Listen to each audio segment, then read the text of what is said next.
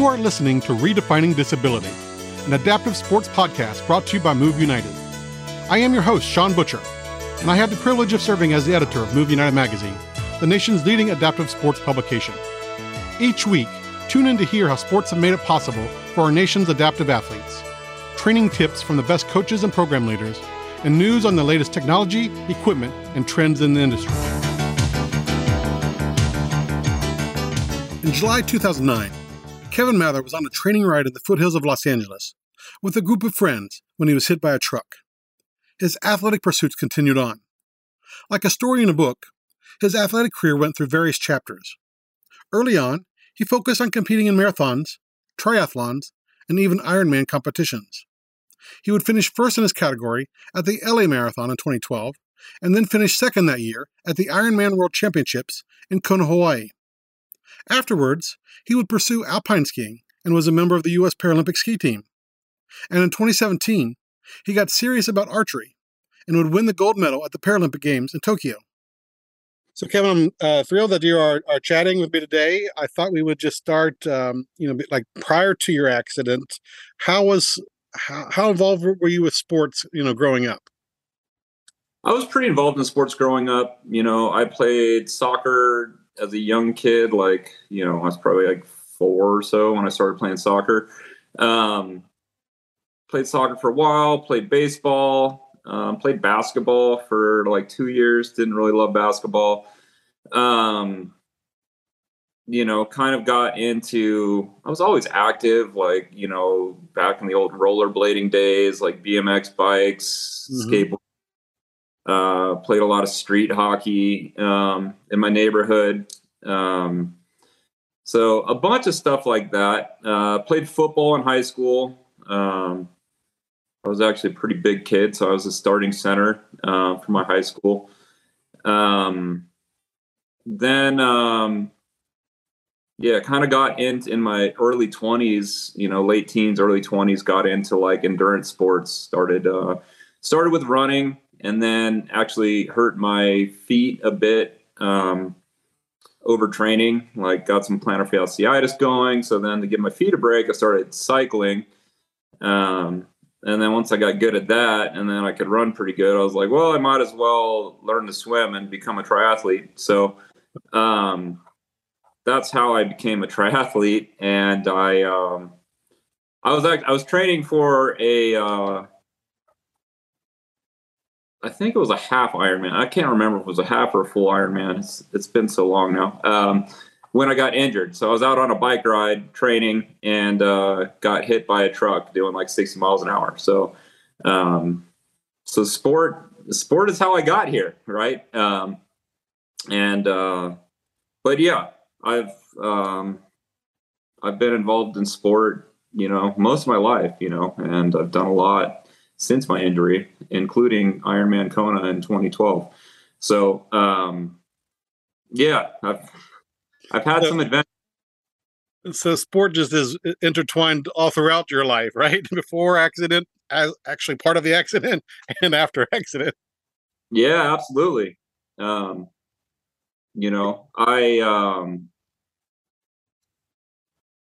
took a while to get back into sport. Like, when a while, I mean, under a year, but close to that year mark before I was introduced to like real sports. The place where I rehabbed didn't have a huge, rec therapy department. And so I didn't get introduced to like, sport wheelchairs or like hand cycles or anything like that until I went to Land Meets Sea out in Long Beach and California. And it's a sports camp.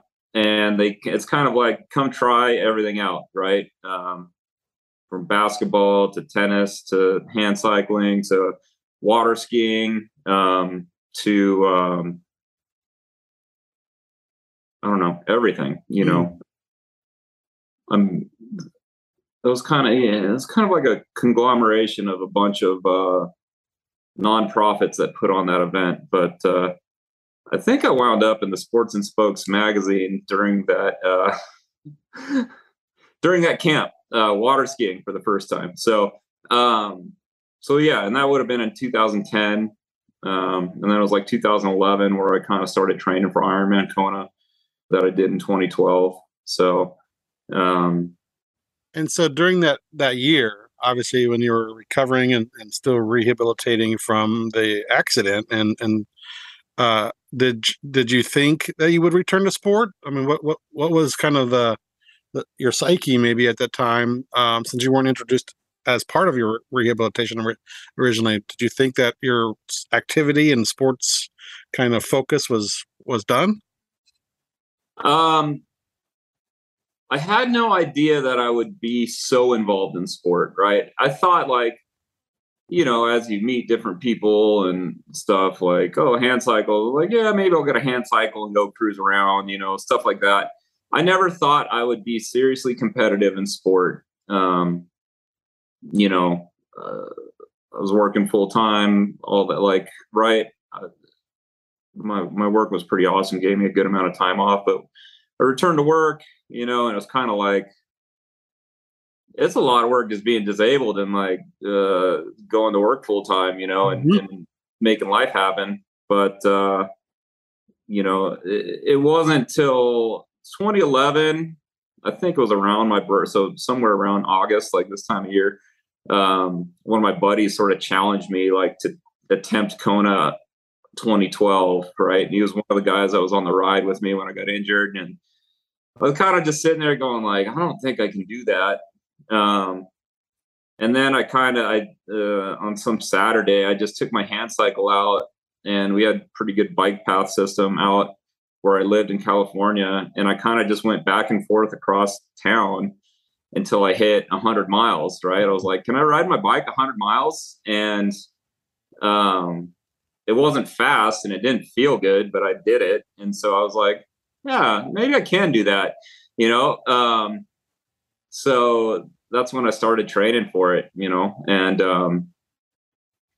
that's kind of when it became a reality of like, yeah, I can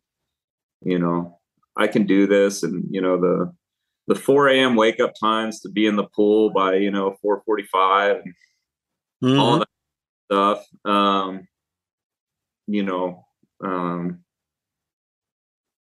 I look back now, I'm like, how did I do all that? But like, because I'd go swim, I'd be, 3 days a week, so I'd be in the pool and I'd swim, and I'd come home and shower and go to work, and get off work and come home and get in the hand cycle or push the race chair.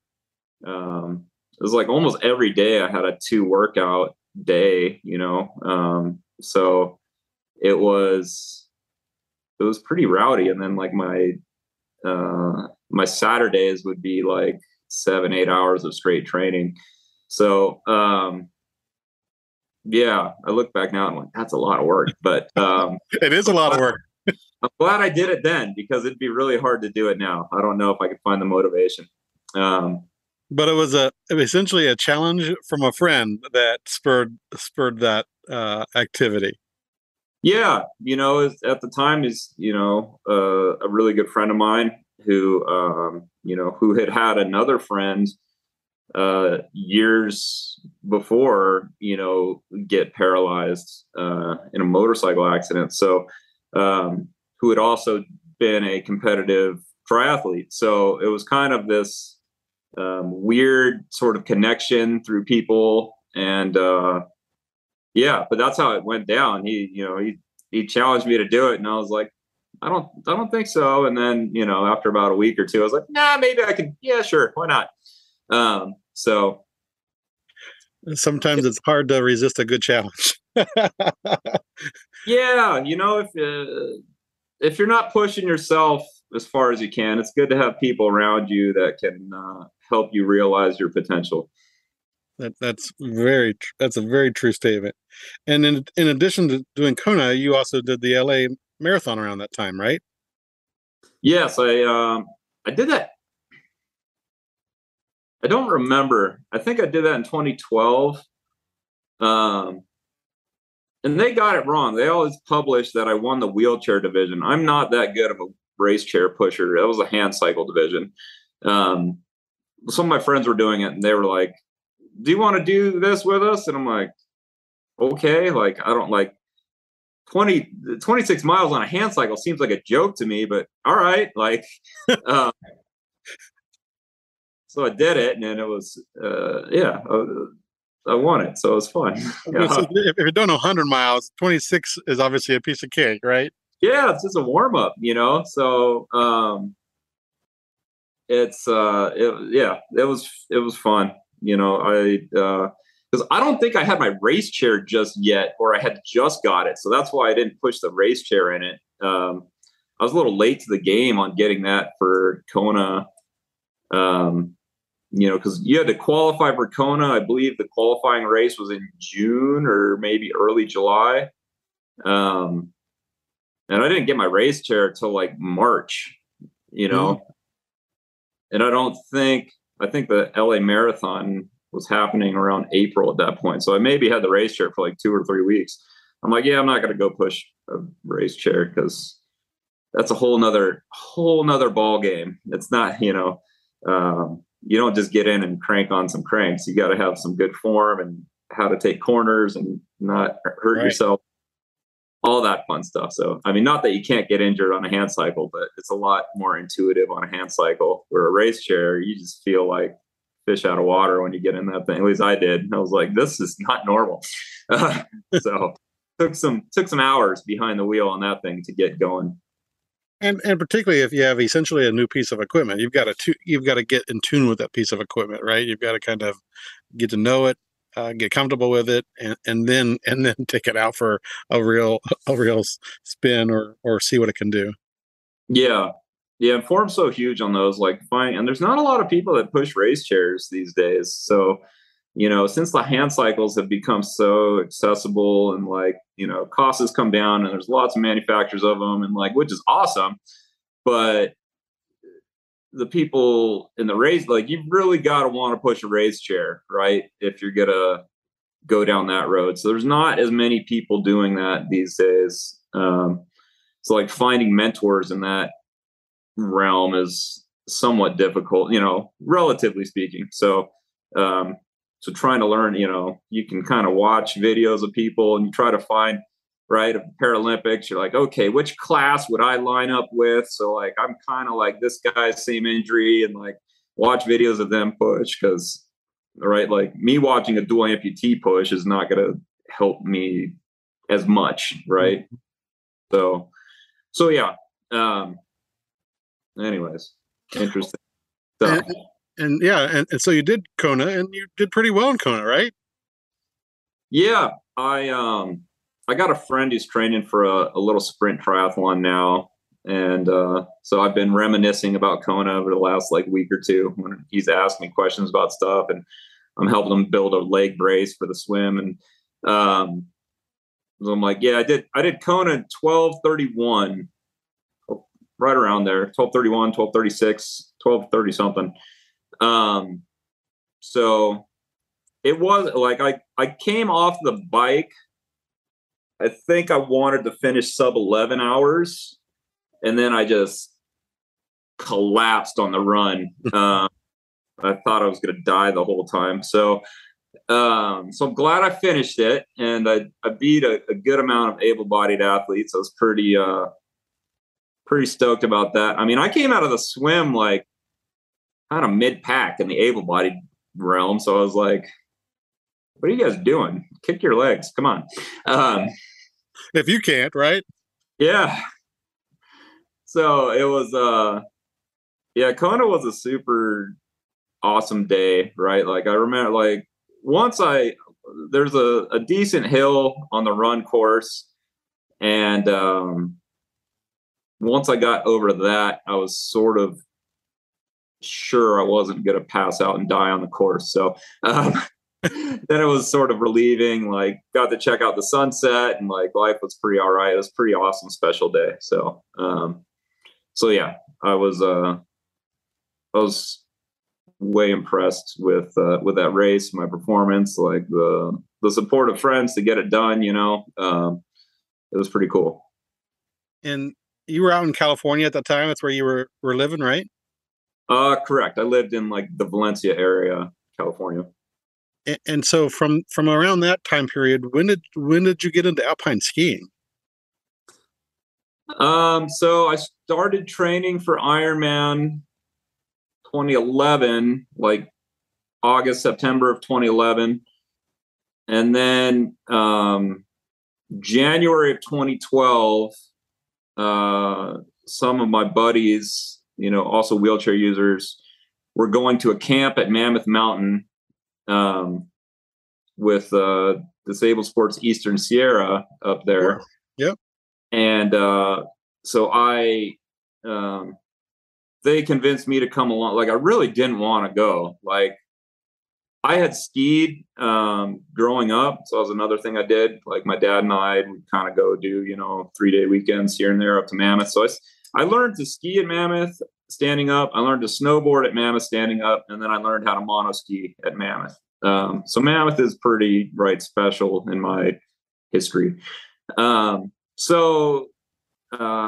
Right, I was married at the time. My wife really wanted to go to Mammoth as well. I was like, all right, fine, I'll go do this. But like, the idea of dealing with snow in a wheelchair, like when I didn't have to, I was like, why would I even do this? This doesn't sound fun at all to me. Like, I was kind of grumpy Gus about it, but once I was committed to going, I was, I didn't just wasn't Mr. Poopy Pants the whole time. So I just kind of sucked it up and was like, all right, we're going to try to make the best of this. And, went and bought a GoPro and like videoed the whole thing, the whole experience and all that. So, and it was, I'm definitely like a very type A personality. I don't know if that comes through with my Ironman stuff and things of that nature, but I was going to say there's a pattern throughout your sports activities. Yeah, if I'm going to do something, I'm going to do it. So I remember calling Disabled Sports, right? And the camp was supposed to be whatever it was, like 3 days or whatever. And it was like Friday, Saturday, Sunday. And they're like, oh yeah, well, you come in Friday and then we like fit you in your monoskis and all that. And then we go out skiing in the afternoon. I'm like, so we just waste a whole day, like half of a day on snow. I'm like, we're getting there Thursday night. Is there like anybody around and we can like fit up the monoskis then? So that way we can just go straight on snow like Friday morning. And like, they were really reluctant, but then I convinced them into it. So, so it was pretty cool though. Pretty fun. Like I was in great shape because I was training for Ironman. Like, right. I was close to the best shape of my life, like about as fit as I've ever been. So pushing around in the monoski was really easy, like physically. It was just like figuring out the balance and all that stuff. But I had a working knowledge of like how skis worked from like skiing standing up, right? I know what I need the edge to do to be able to do it well. I just need to figure out how to get my paralyzed body to transfer the motion of what I can control to what I can't control. And so, we kind of just like pushed up this little slight slope and kind of worked on rigger turns and things like that, like simple movements. And it wasn't like 5 times that I pushed myself up this little bank and came down. And then my instructor's guy was like, yeah, I think you're good to go to the lift now. And I'm like, come again? Like, so we went over and hopped on the lift, right? And, that's a terrifying experience. Your first time being paralyzed, getting on a ski lift. And getting off of a ski lift. Yeah, getting off is also a little more terrifying as well. So, but it was fun. I didn't, lots of people don't teach you how to get off a ski lift very well, but, maybe I'll make some videos and people can look at them. But yeah, it was a blast. Like, by the end of day one, I was cruising down, right, the little bunny slope without eating it. And then the second day, like I was cruising like intermediate runs. And so I was like, okay, I guess I'm sold on skiing now. Like, cause I still didn't love the hassle of like getting to snow, like, right. Like pushing around in my chair and stuff. But once I was in the monoski on snow, like it was awesome. So it was worth it then. So that's how like I kind of did that trip, and then I didn't ski at all, like because I was training for Ironman still. That was kind of my one break I gave myself, and then trained all the way through for Ironman. Ironman's in October. Got done with Ironman in 2012, and then went back to Mammoth. It's pretty much as soon as they had snow down, and so the end of 2012, I started skiing and stuff. I think by, I don't know, I want to say like December of 2012, I bought my own monoski. And then I started by like probably by the end of January or so, I was independent, January 2013, like independent, where I would just go up to Mammoth by myself and ski, like for 2 or 3 days at a time, then come back home, go to work, all that. And then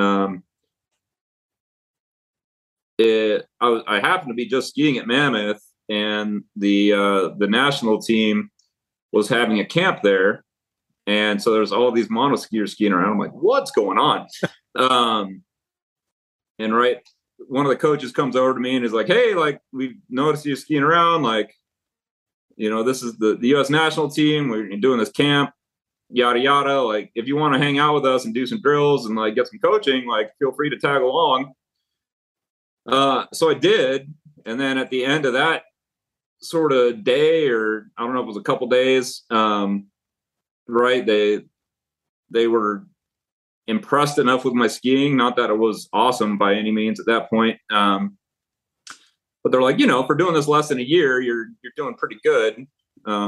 If you want, you can come to Mountain Hood with us. And I think in July, they go to Mountain Hood and do a camp up there where it's like more like gait and actual race focus.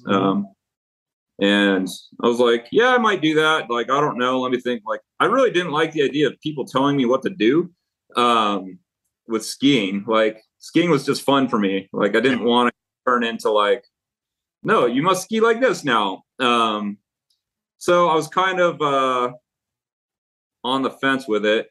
But at that point, I was also going through a divorce. So I was kind of like, my whole life was up in the air. And I was like, screw it. I'll go to this camp. And then at the camp, like, things went well there. And they invited me to come out to Aspen and train with the team. So, and that was kind of the same thing. I was like, I didn't really want to do that per se, but I also didn't know what else I was doing. And basically I let that be a decision that my work would make. Cause I asked the CEO at my company if I could work remotely while I trained in Aspen. And I was like, if he tells me no, then I just won't go. And he was all about it. So I was like, okay, I guess I'm moving to Aspen now. Okay, darn it. Yeah. So it was pretty wild when I was there. I'd be on conference calls with my cell phone tucked in my helmet, just on the ski lift. I'm like, oh, life's pretty good. So yeah, it was a fun time, like living in Aspen, training like every day. There was probably at least 2 years where I did over 250 days on snow. And it was really fun because then when I would come back out to California and ski, right, I'd have friends of mine like tag along with me, like people I skied with like growing up. And right, I'm going like just sending it off the top of Mammoth. And they're like, oh man, you're like really good. I'm like, yeah, I literally do this every day of my life. Like, if I wasn't good, like there'd be a problem. So it was just fun to be able to, I skied gnarlier lines in my monoski than I ever did standing up. Like, that's for sure. So it was kind of cool to like, that whole full circle come around. And Mammoth's actually the last race I did. We had nationals in Mammoth in 2017. And so I finished up, kind of started my career there and finished up my career there in ski racing. So that is kind of cool, full circle. And yeah, I didn't know that. That's a pretty cool story. And I think you're right. There's a big difference between wanting to do something just for fun and recreationally and then getting serious about the competition side and what it takes to be an elite athlete and focus on technique all the time. So, every athlete has to make that decision, right? At one point in their life. Yeah. It's just if you want to be competitive, there's, even kids I work with now in the archery world. I'm like, you could just do this and have fun. You don't have to shoot a tournament at all if you don't want to. Like, don't worry about that. Just worry about having fun. Like, I love competing because that's how I have fun. So, but that's not fun for everybody. And I'm glad you mentioned archery because it's what I want to talk about next. Because it's really interesting, at least from my perspective, and you can definitely correct me if I'm wrong. But in terms of these chapters in your life, because you have the Ironman and para triathlete, and then if it was a book, the next chapter would be alpine skiing, and then now the chapter is archery, and it almost falls in line with timing, right? Because I think you said your last race was 2017, and that also happened to be when you got into archery. Yeah, well, so there's a reason for that. I started shooting archery probably in 2016, I want to say. When I was living in Aspen, I started volunteering down at Craig Hospital in Colorado. And so I would drive down on, like, say, Friday after skiing, hang out at Craig Hospital, like Friday evening, Saturday and Sunday, and then drive back home to Aspen on Sunday. And one of my now good friends, right, was volunteering there as well. And after one night, he's going home and he's like, "Hey, I'm going to go to the archery range. Do you want to come shoot some arrows?" I'm like, "Man, not, I'm just hanging out. So why not?" So that's how I started shooting, just very casually, like, it's shooting archery in that regard. It's kind of like going bowling, right? It's right. Like, they got rental equipment. Some dude's going to tell you, like, how to not shoot your eye out, and off you go, very encounter.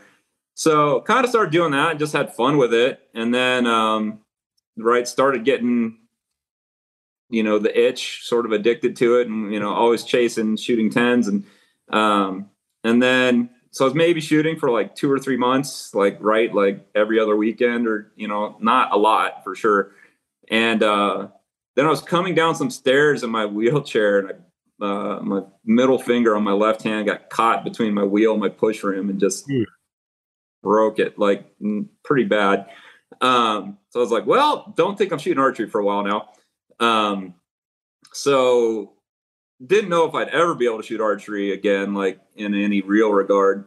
So I was like, well, that's not good. And it was like almost a year later. So it would have been like something like February, March of 2017, where that finger seemed like it was healed enough where I could try shooting. So that's when I kind of started trying shooting again. I'm like, okay, it doesn't, that finger's still weak, but it can, like, it doesn't hurt. And I don't think I'm going to cause more problems by shooting archery. So that's when I started getting back into archery.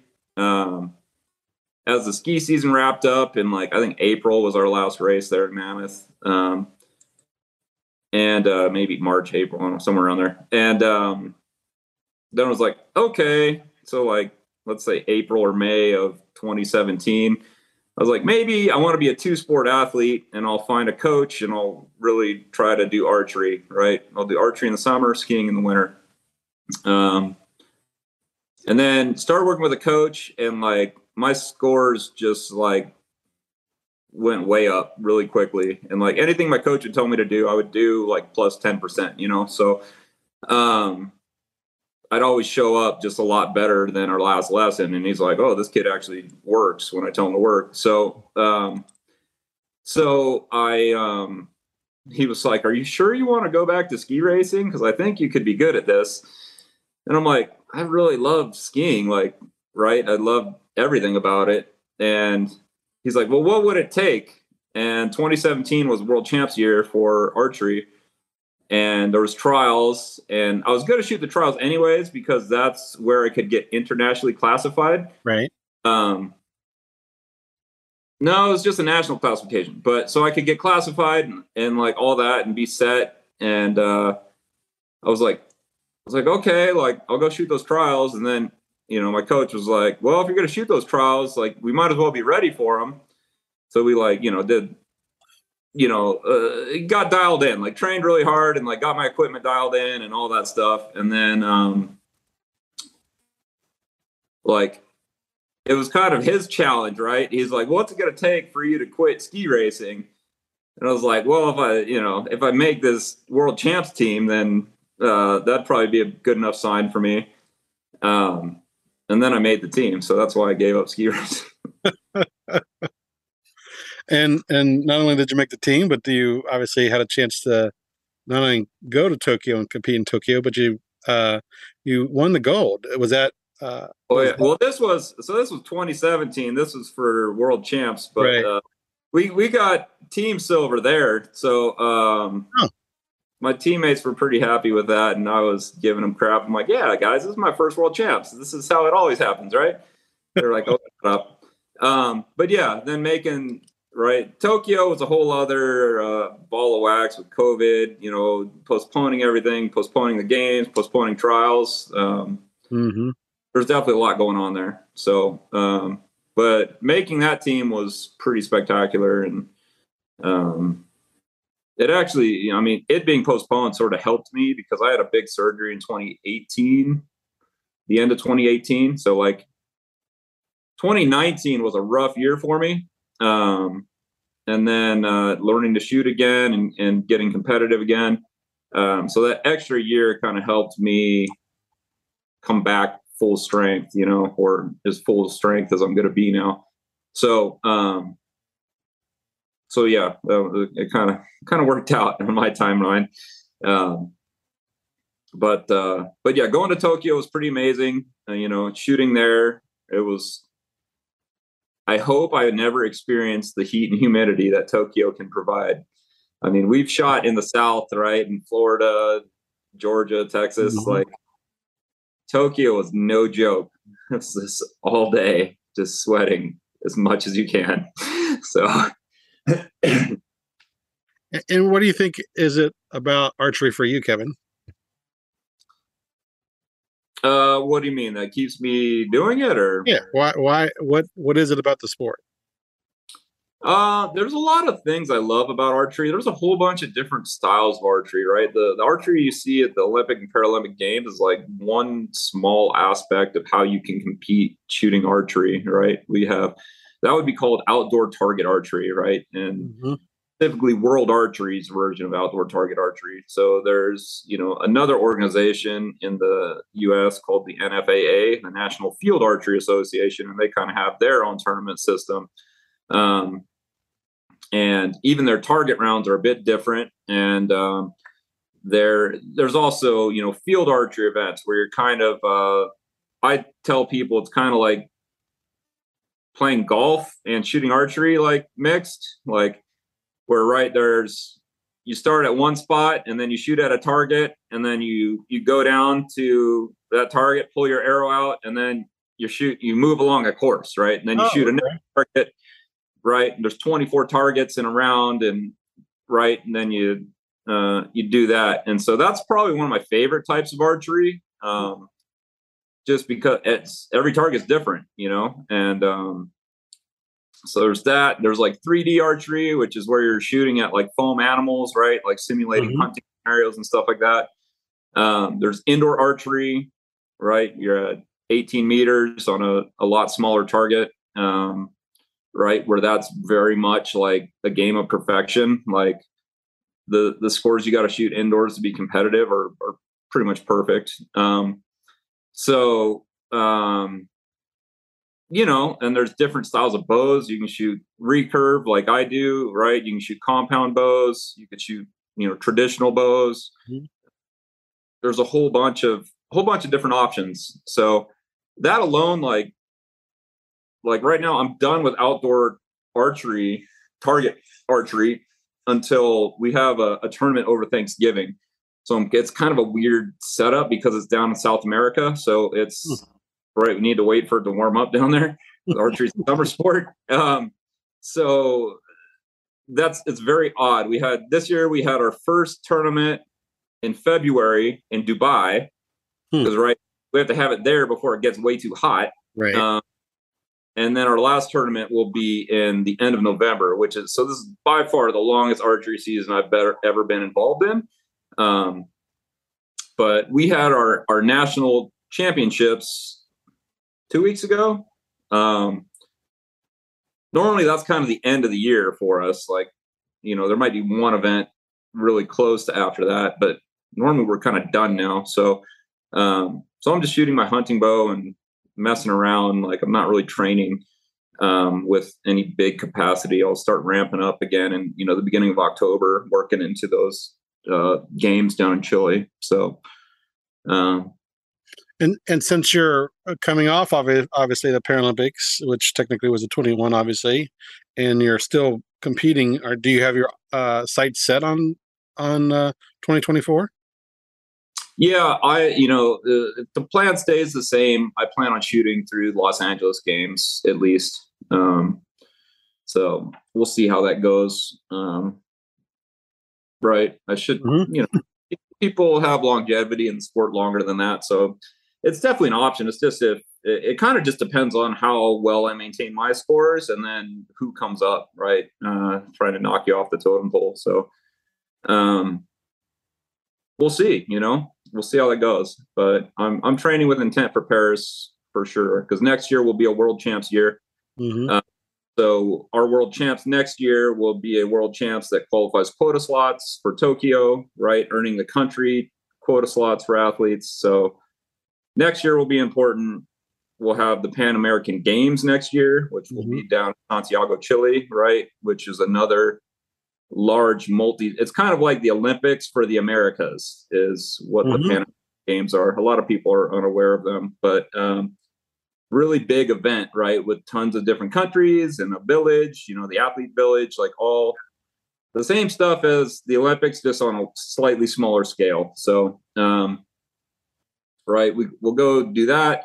That's also a quota event for Paris. So, yeah, we'll have a lot of archery next year.